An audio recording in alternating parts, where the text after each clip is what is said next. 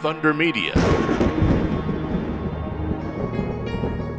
Nash Morris joins us on Inside Motorsport after a weekend where he swept the field in TA2 and is preparing this weekend for the TransAms. Nash, thanks for joining us on the show once again. And first of all, is really the difference between TA2 and TransAm? Not a whole lot. Probably the name's probably the biggest difference. The cars are pretty similar. They run the same technical rules. There's a little bit of difference what tyres you can use, not brands, but how many you can use for the meeting. But it's still not much, which is the good thing about it. But other than that, it's not really a whole lot. Just different drivers. Some people prefer to do one series than the other, but that's about it. G'day, Nash. I will catch up with you this weekend. I'm sure you'll be rugged up plenty for another day at winter. Yes, it seems like a pretty cold one down there. I've got my big woolen denim jacket ready to go.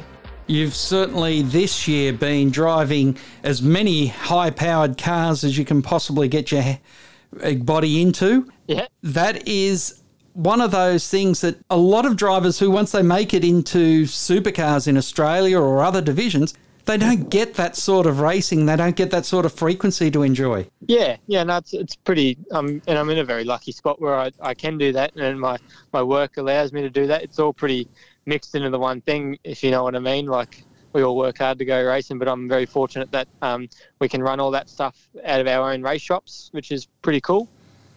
You're based at the driver training school up there in southeast Queensland.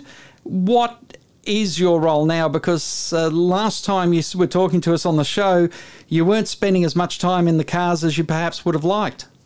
So my role is the track manager here at Norwell Motorplex. So I basically, that's what it is. I manage the track. I book in all of our one-on-one coaching.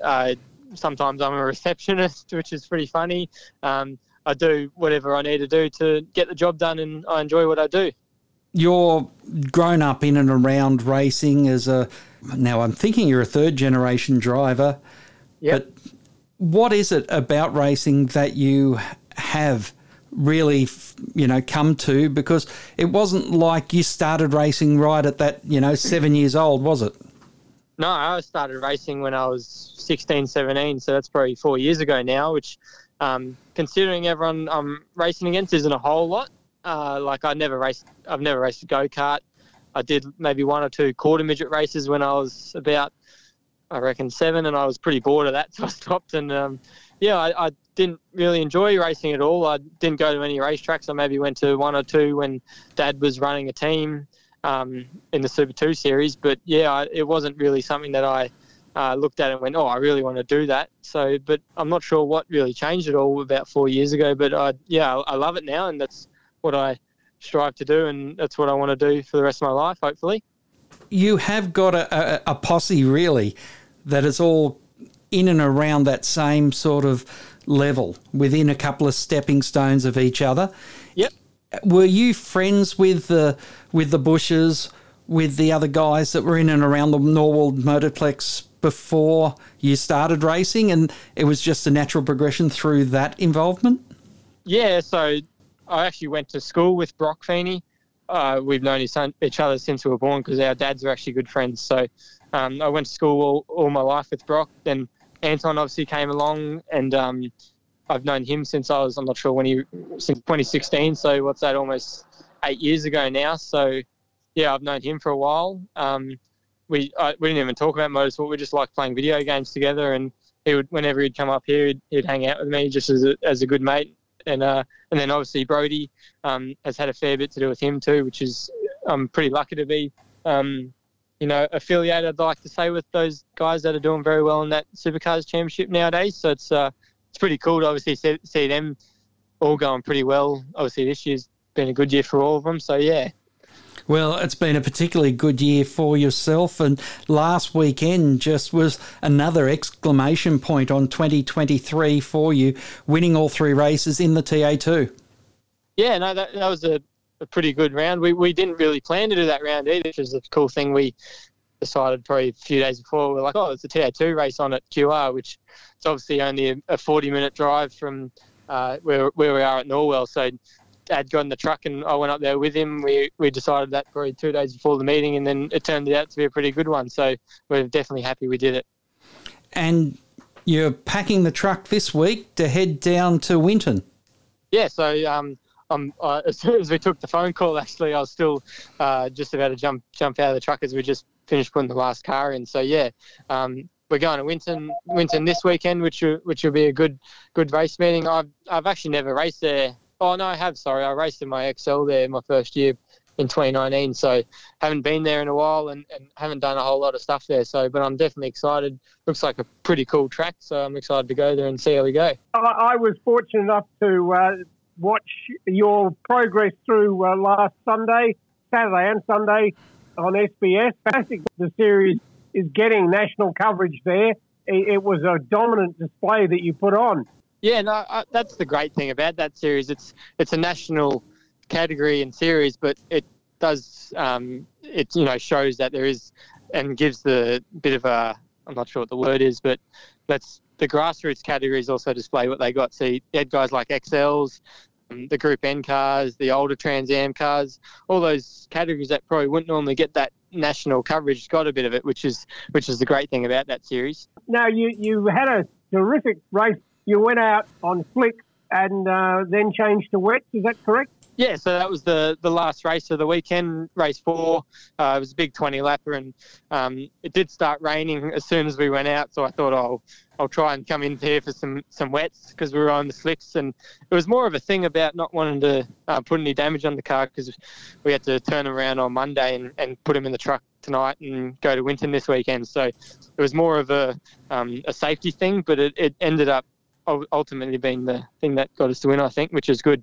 And is that the race where you had a 30-second win? Yes, that was that one, yeah. That's certainly a dominant win. Queensland Raceway. What is it about the TA2s and the TransAms particularly that you really enjoy racing them? I enjoy racing every car, but I think the great thing about those cars is that they're pretty cost-effective to run and they're pretty simple to run when you think of like a supercar kind of thing. Like when we go there, we only take myself, 2 other mechanics per car. So 2 mechanics, so 1 a car, and then an engineer. So it's not really a very engineer-based car. They're they're just great fun to drive. Obviously, that Hoosier tyre makes them pretty cool, and you don't get much tyres. So it's all about managing what you got and trying to make the best of what you got. And with that, you have been also not just racing with the same group of people. You're getting different groups, different experience levels across both the AMSA TA2s and with the Motorsport Australia Transams. Yeah, no, it's great to see. You look at the entry list for the Trans Am, and there's obviously some very good dudes in there like Moff. You got guys like Lockie Dalton, Tyler Everingham, who I raced in Super 2 last year, and guys like Owen Kelly and Ben Grice too, that are obviously pretty good racers. So yeah, it's good. Great category, obviously very competitive, which is good to race in something competitive.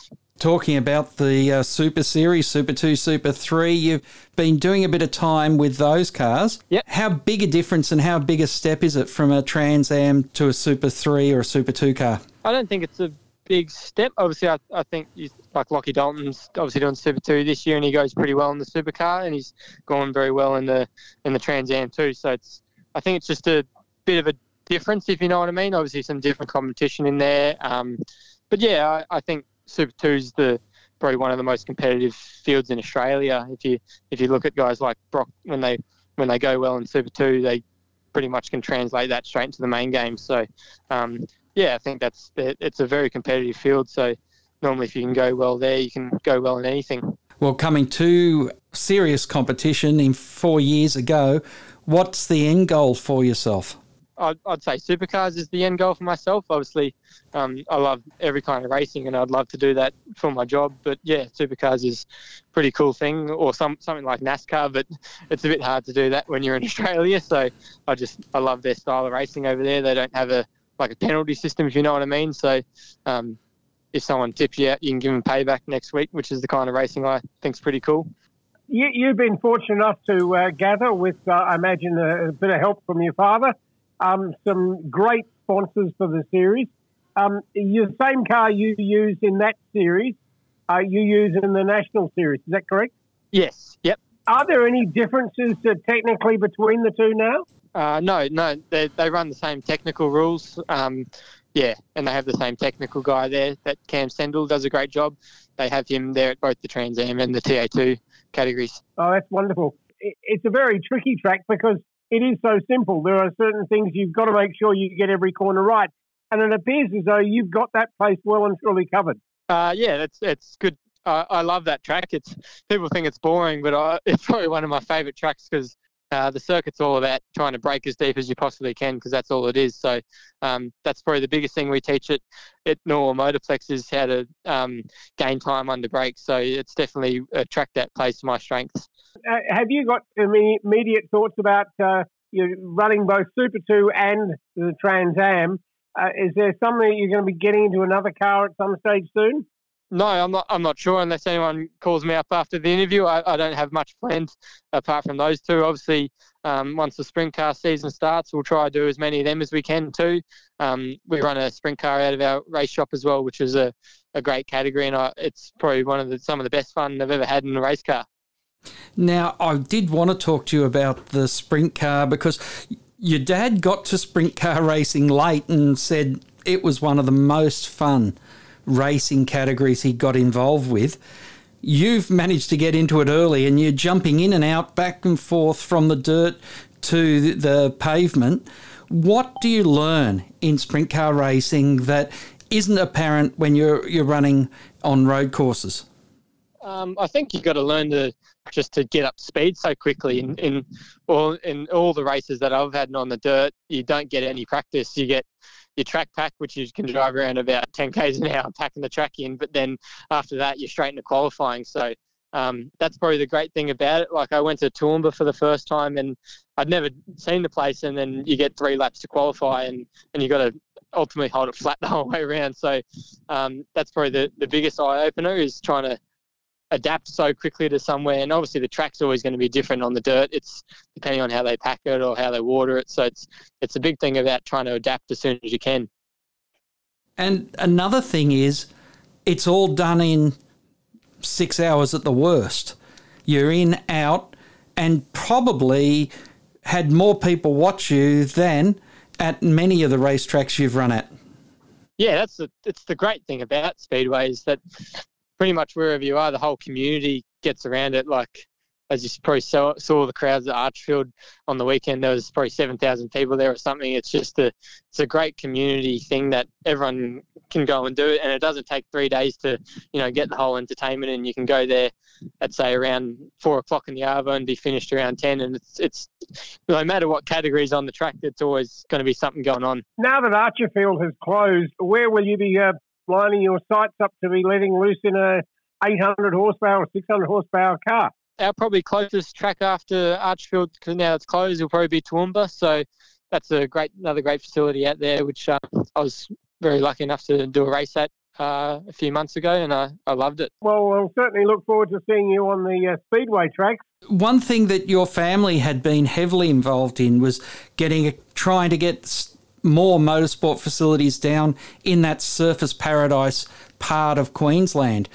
Is that push, is that momentum still there? I'm not sure, really. Sorry. I think everyone would love more motorsport venues. It's something, especially in motorsport. So, I think you can never say no to more racetracks. I look forward to Nash seeing and catching up with you this weekend at Winton. It is a terrific track known as the Action Place. I'm sure that you'll enjoy that, and I look forward to catching up with you and your father. Awesome. It'll be good to see you, Tony. Nash Morris joining us there on Inside Motorsport. Thanks very much for your time and good luck this weekend. Thank you for having me, guys. See you later. Inside Motorsport is produced by Thunder Media for the Community Radio Network.